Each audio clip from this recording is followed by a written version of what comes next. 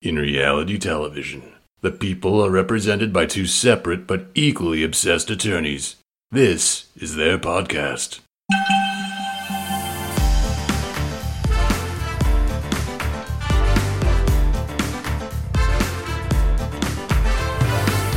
Hi, I'm Ceci. And I'm Angela. And this is the Bravo Docket. Hey everyone, welcome back to the Bravo Docket. Today we're going to do something we have never done before, and we are going to be interviewing a special guest. It's our first time having a third person on the podcast.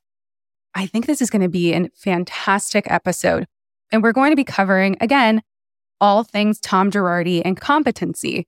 But I'm here with Monica Nguyen. She's a deputy public defender that specializes in competency law. She is the perfect person to give us insight into all things Tom Girardi, what happened here. She has a great background. I'm going to hand it off to you, Monica. You want to introduce yourself?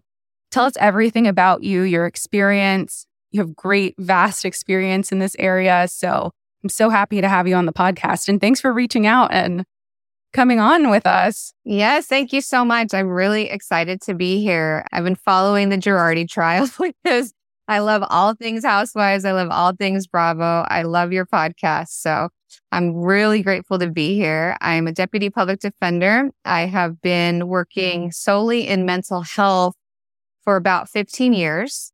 I specialize at this point in time in competency law. I have conducted, or I've participated in many competency trials. I'm also a member of the California Public Defenders Association board, and I serve on that mental health committee. We work on legislation and things in California related to mental health law. I'm a multiple times presenter for CLEs. I've presented at the National Association for Criminal Defense Lawyers in the past. And so I have quite a lot of knowledge in this area of law, and I'm very excited to talk about Tom Girardi's competency trial.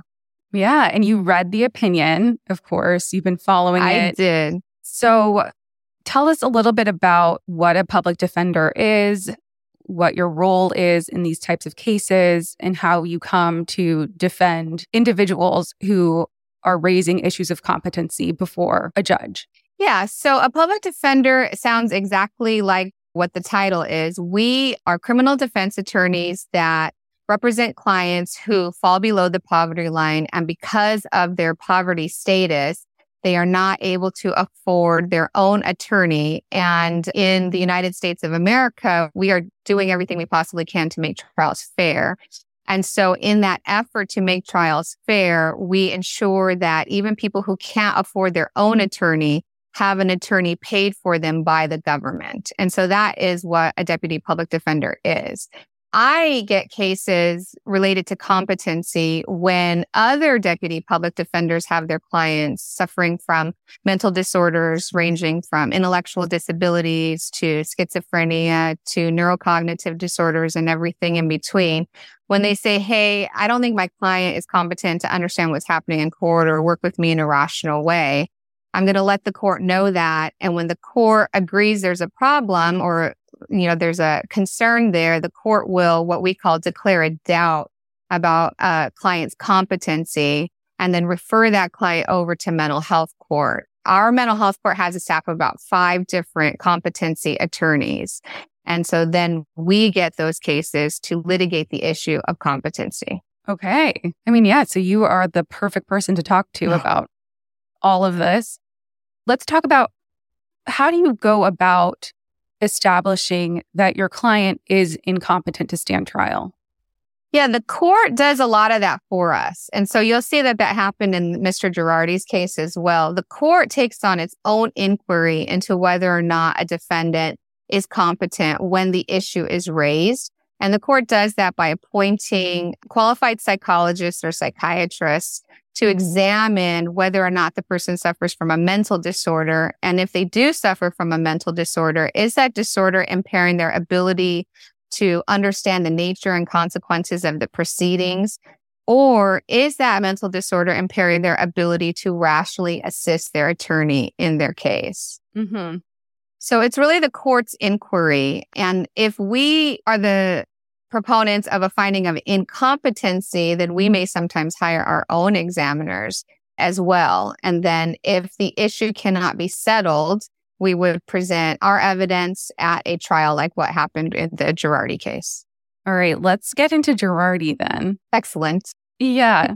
So, like we said, you read the 50-page decision, you've gone through it, you have your thoughts about it. Overall, what are your initial thoughts? So my initial thoughts are that the court gave tremendous weight to the evidence that Mr. Girardi is malingering. And because the court found that he is malingering, it essentially not negated, but diminished the other evidence of Mr. Girardi's incompetency to the degree that the court then found him competent. Additionally, I thought that there was evidence that Mr. Girardi was not malingering that the court did not give great weight to. And it would have been, to my mind, more compelling of an opinion if the court dissected the evidence that Mr. Girardi was not malingering in a manner consistent with a finding of competency,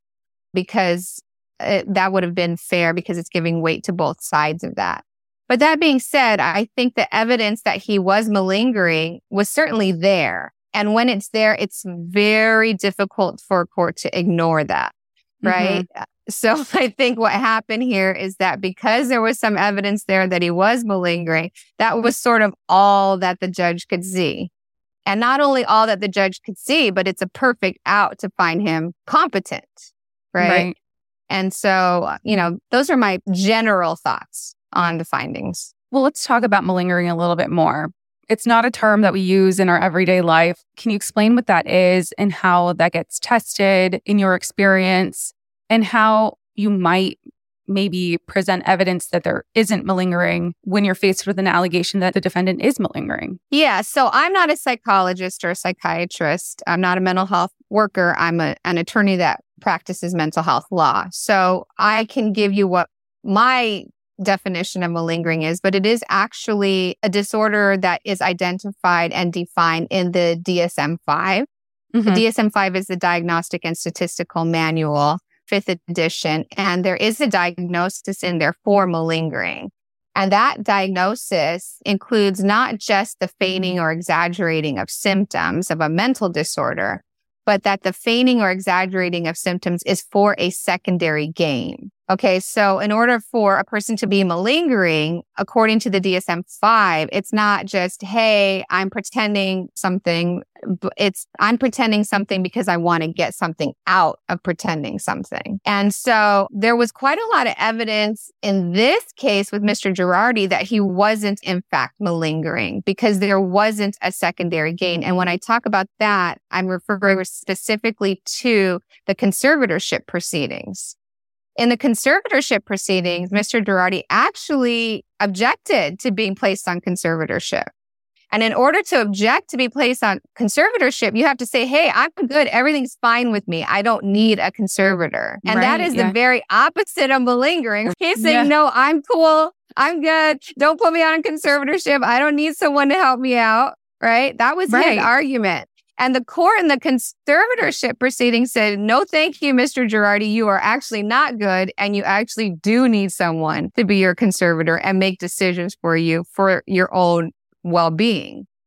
And so if we look at the conservatorship proceedings, we can see that there is, at least with respect to those court proceedings, evidence of Mr. Girardi not malingering. And so when I looked at the 52-page opinion of the court in this competency trial, I did not see much evidence of Mr. Girardi's statements and arguments in the conservatorship proceeding at this competency trial. And that was actually a really great area to bring to light in this competency trial to say, hey, no, at the time that Your Honor is actually examining in this timeline from 2017 onward, there was conservatorship proceedings that interceded in that timeline. And at those proceedings, he argued the exact opposite of malingering. He was trying to say he's all good. And so that was sort of an opportunity that looks like it was missed. I wasn't present at the trial. I just read the opinion, but it looks like that was an area that defense counsel could have capitalized on and maybe perhaps didn't. Yeah, that's a great point. I didn't even, we've talked about the competency proceedings and then talked about the conservatorship proceedings and gone through the timeline for everyone on the podcast, but I didn't even think that could be evidence that he wasn't malingering. I haven't thought about it that way. What are your thoughts as a public defender and as an attorney? What are your thoughts on the court and the prosecution here focusing so much on the timeline and how things sort of started to unravel when shit hit the fan, for lack of a better term? Why can't we bring in shit hit the fan in court? Don't say shit.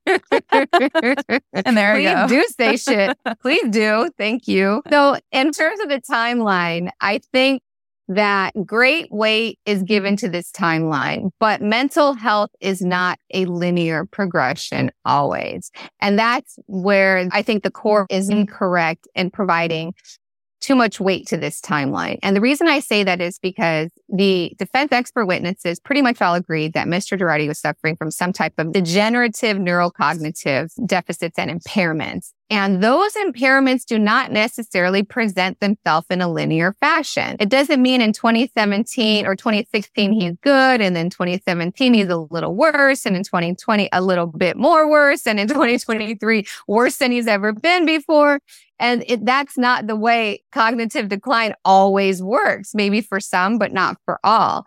And in fact, some cognitive disorders and diseases, a person can present sort of okay in a lot of spheres, and then not okay in other spheres, or sort of okay on January 1st, and then not okay on January 15th, and then sort of okay again on February 1st. And so because there is not a linear progression to the disease always, putting too much weight on this timeline could be putting too much weight on evidence that doesn't point in the direction that you want it to.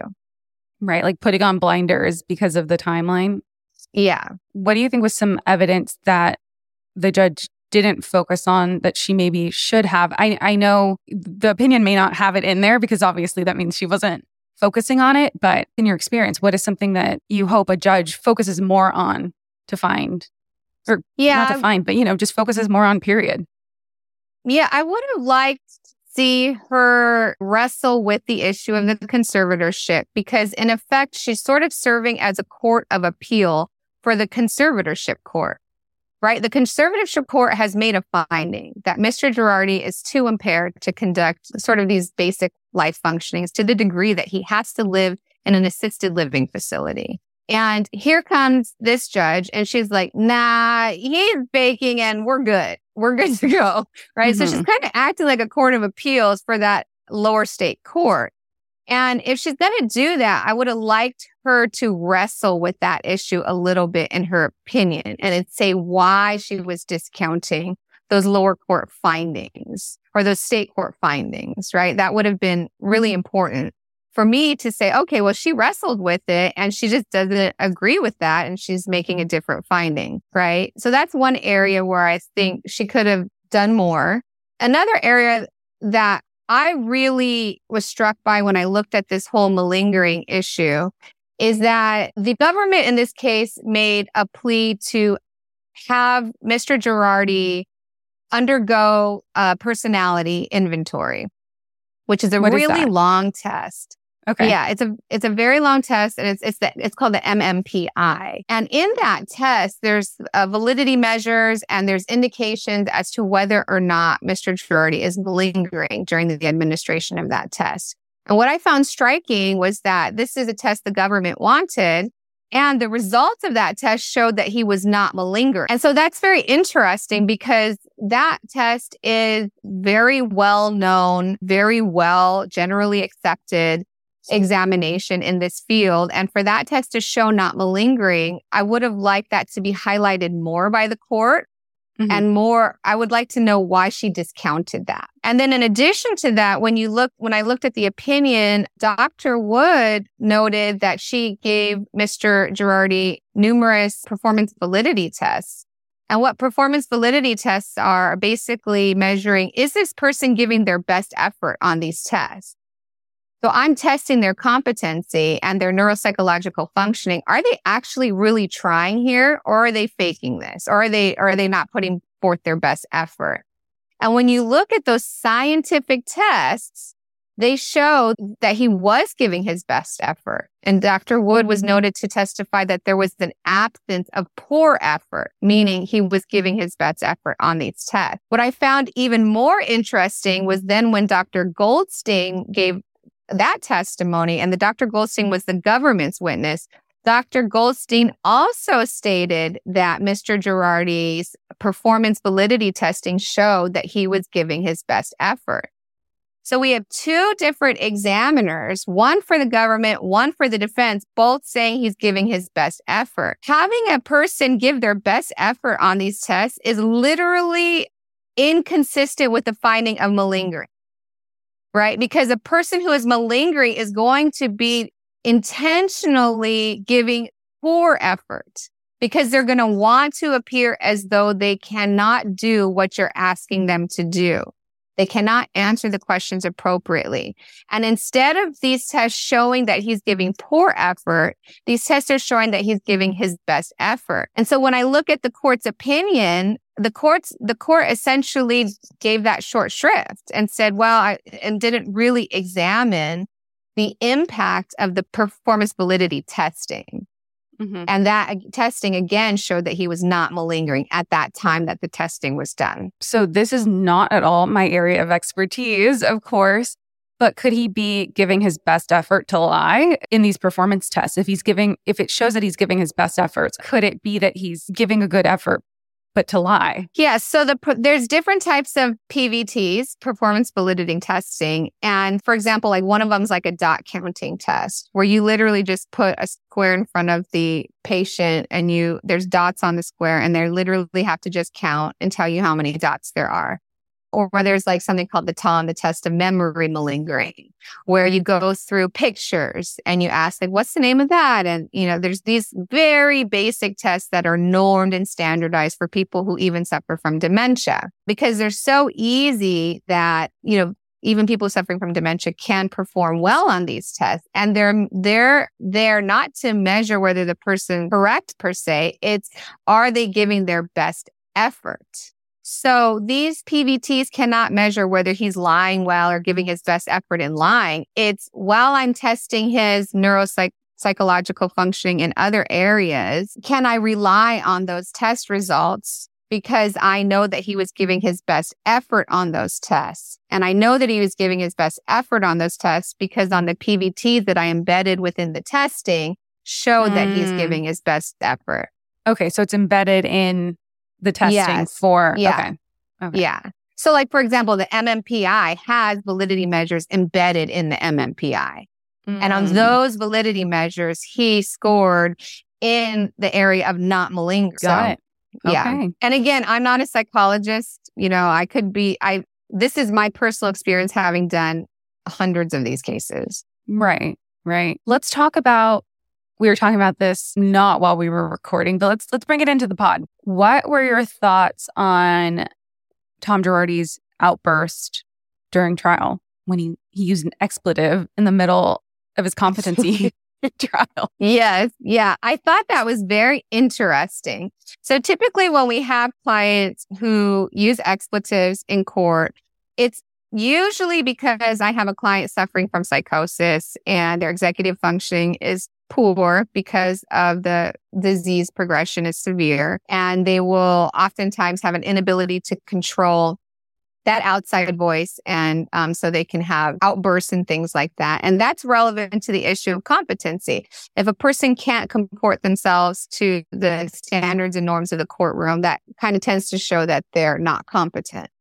And so in this trial, what happened was when the prosecutor, to my mind, and you can correct me if I'm wrong, when the prosecutor was cross-examining Dr. Wood, Mr. Girardi said, F you.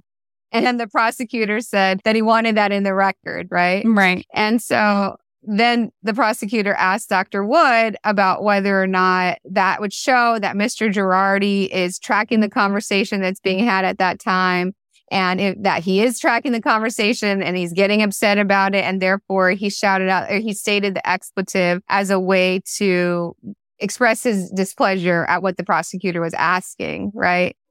And so my issue with that is that when a defendant in a mental competency hearing shouts an expletive, there really is no context for that expletive.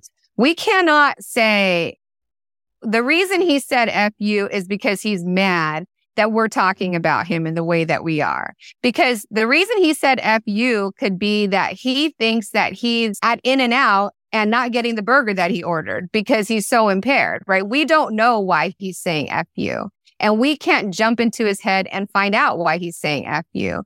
And so us assigning value to that as competent people really isn't appropriate. And that is kind of what Dr. Wood should have said when the prosecutor was questioning her about it. She should have said, hey, I don't know why he said F you. I can't assign value to that. I can't say that he said F you because he's mad at you from what you're asking me. So just the simple fact that he said F you, it really doesn't have any meaning to me because I don't know why he said it.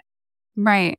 What was her I can't remember off the top of my head, but do you remember what she said his reason was? My recollection is that Dr. Wood said something like, well, that's not appropriate. He should, respect you as the prosecutor here or something to that effect. I'm searching for the word respect in this opinion to see if I can find it. Oh, well, I was just Googling Tom Girardi F you to find it.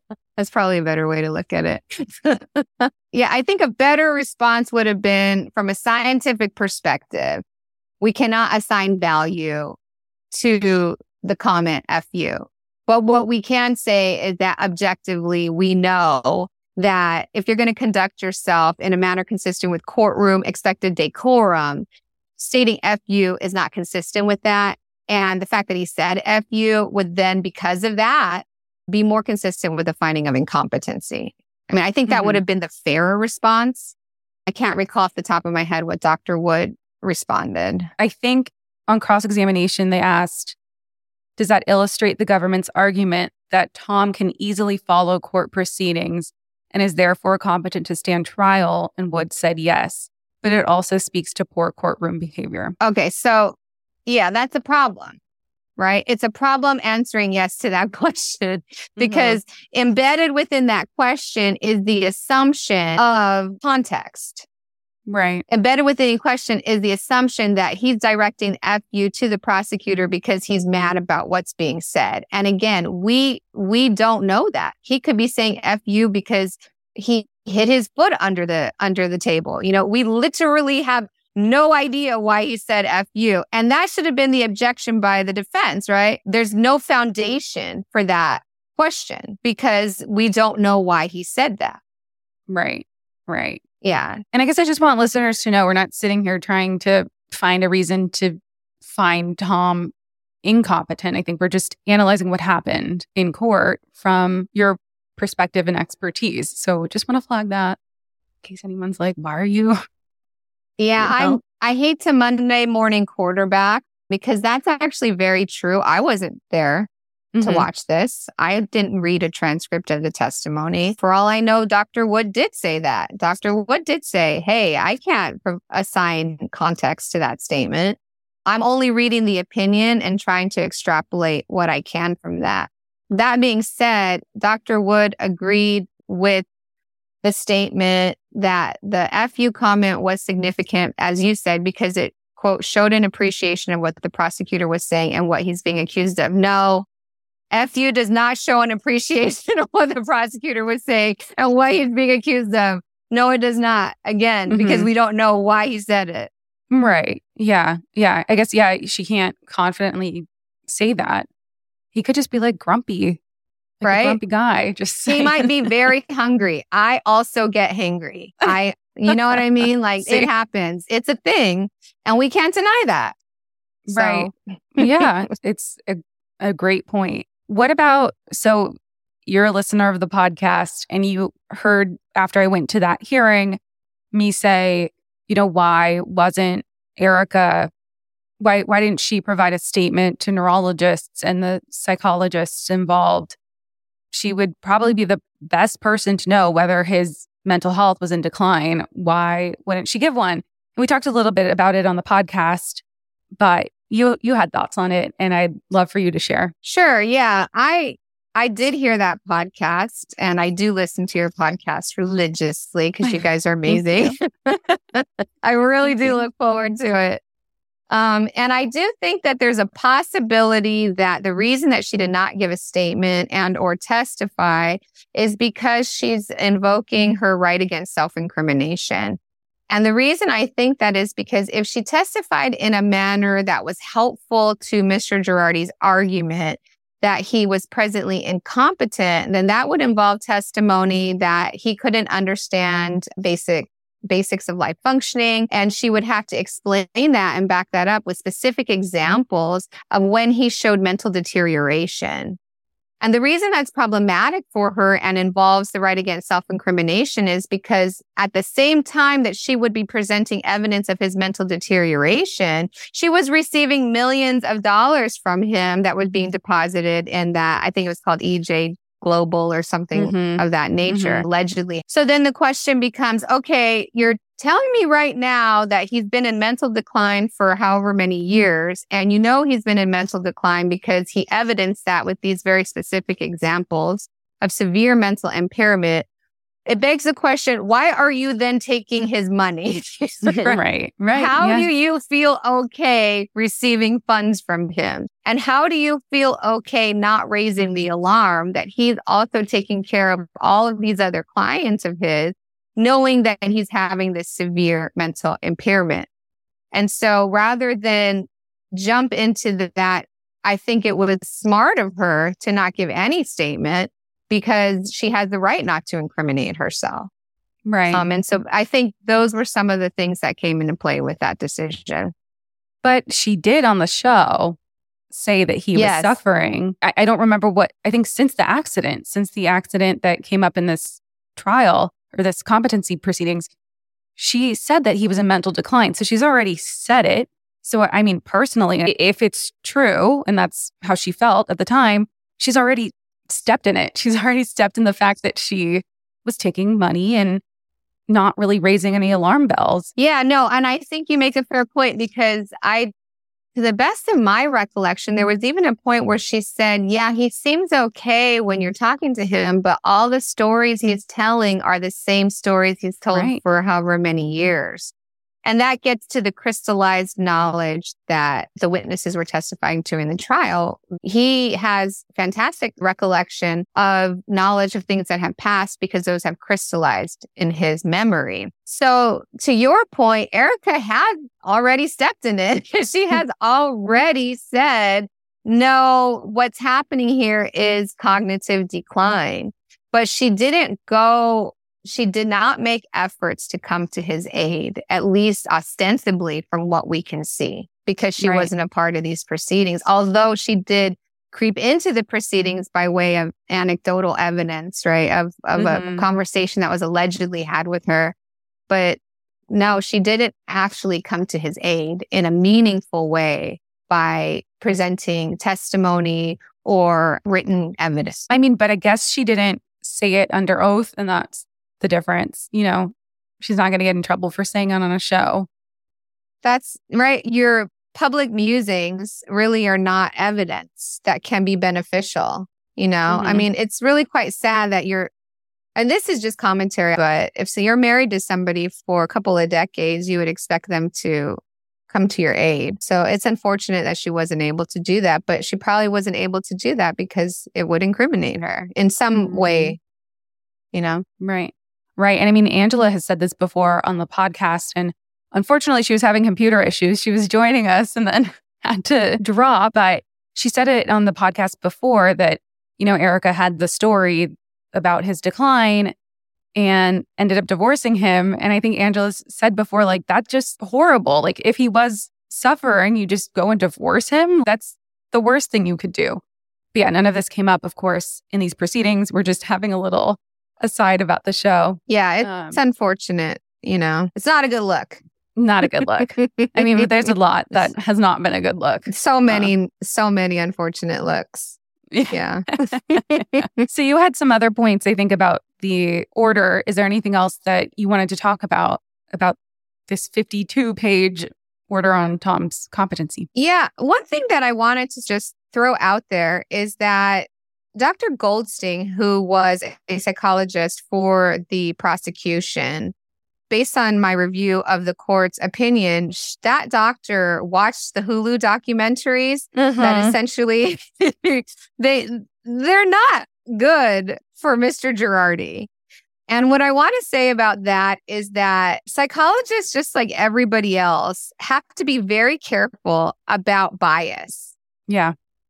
Okay. And it's a real thing. And I've researched it myself in terms of examiner bias regarding specific charges, because I have to be careful. There are some examiners I cannot trust to examine my client in an unbiased way because they just show a preference for the prosecution regarding certain charged offenses. And so you have to be careful and understand that and acknowledge that. And what I was uncomfortable with respect to Dr. Goldstein is that Dr. Goldstein went out looking at documentaries that specifically paint Mr. Girardi in a very bad light. Mm-hmm.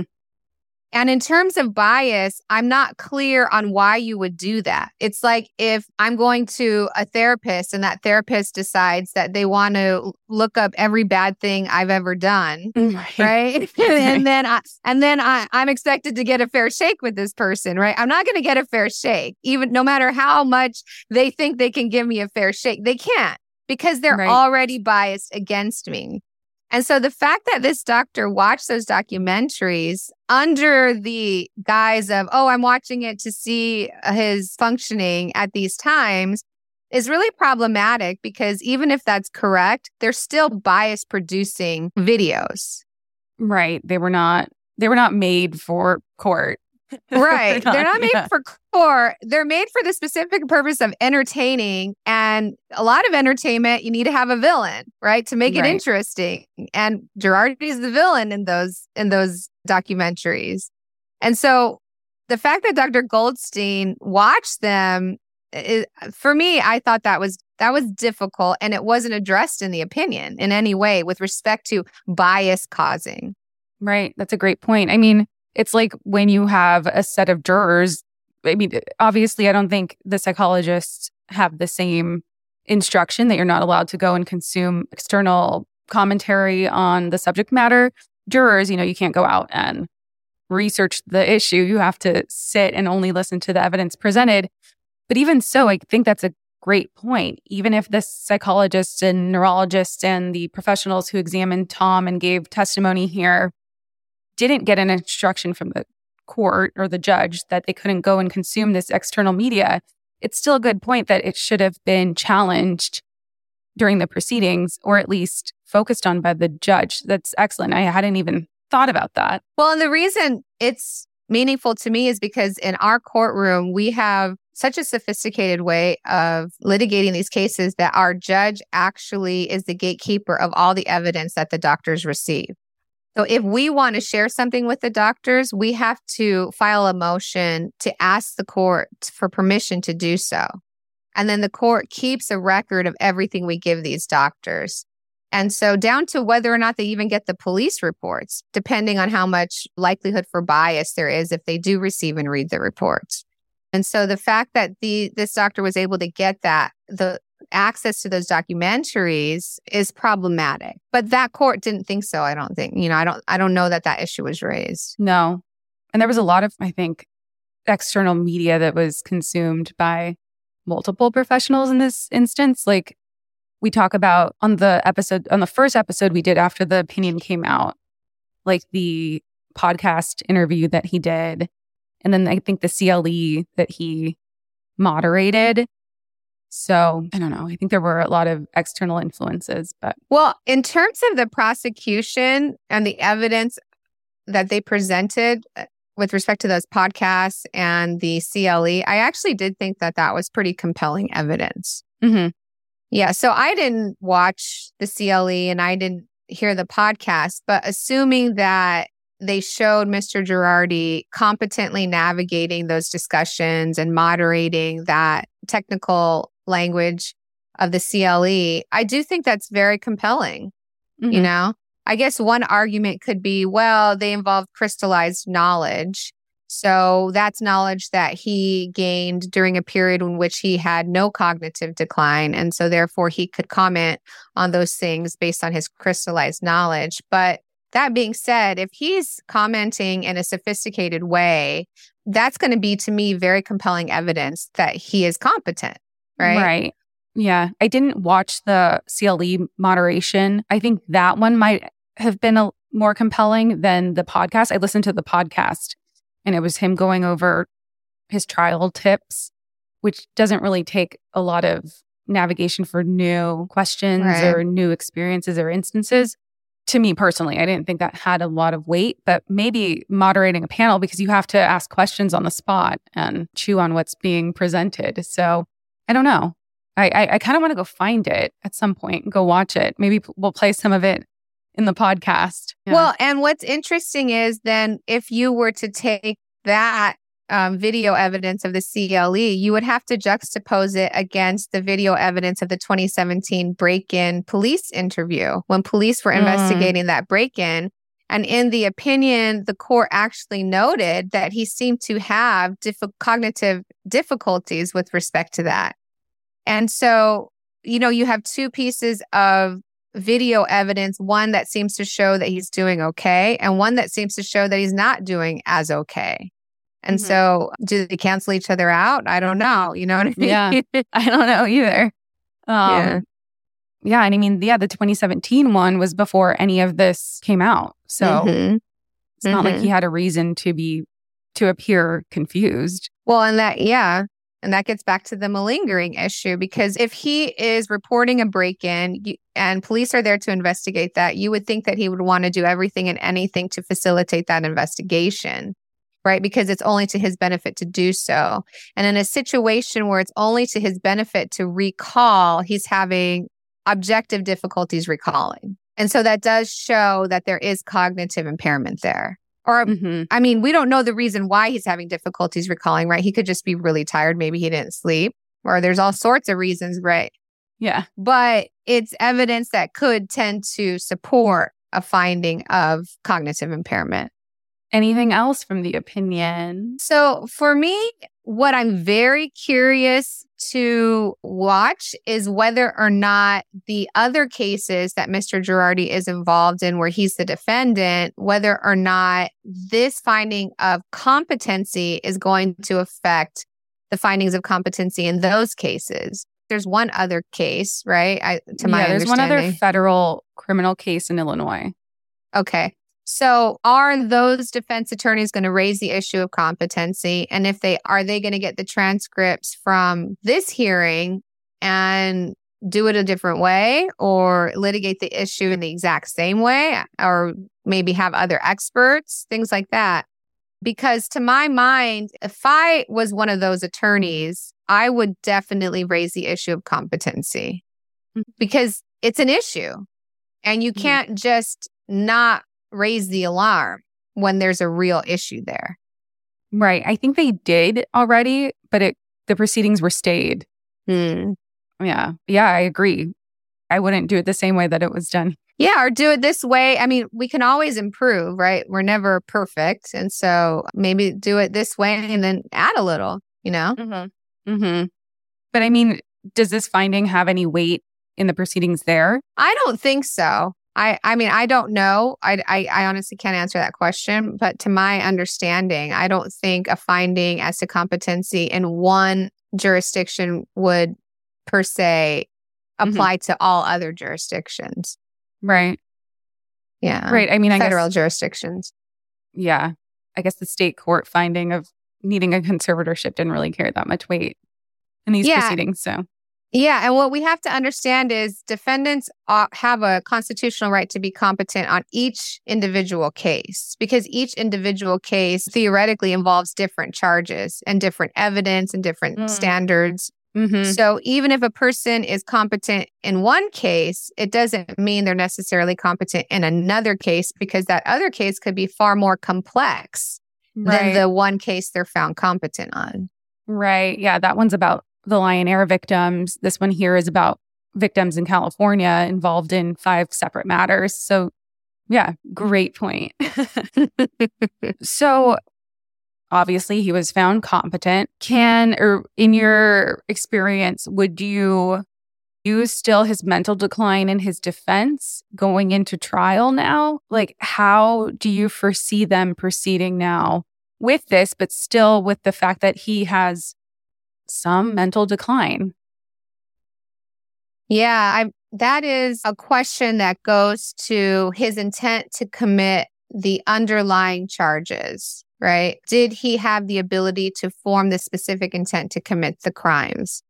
And as to that, I don't know enough about the underlying charges and whether or not his cognitive impairments could have or did affect. But certainly, with every crime, there is an act and there's an intent requirement. Mm-hmm. And so the question is, what, if any, impact the cognitive decline had on his ability to form the intent to commit the crimes? Yeah. And that I don't know. I would have to, learn a lot more about the case. Yeah. I mean, the indictment has some pretty harrowing communications that he had with the victims. And that does go to the issue of intent, right? So Right. if you're trying to intentionally lie about why you're not giving money to these victims, the first question is, do you understand that you have the money? Do you understand that they're owed the money? And then why didn't you give them the money? And at least as to that, those recordings seem to show that he did have the understanding, right? Right. So, but again, I can't comment on that because I don't know all of the different facts and circumstances around the recordings or even the charges in their totality, Right. Right. And we'll just have to wait and see what they do with that and how they argue it. I know I'm going to be watching it very closely. Are you going to be watching the proceedings? Or I know we can't watch them, but you know what I mean. Keeping an eye on them.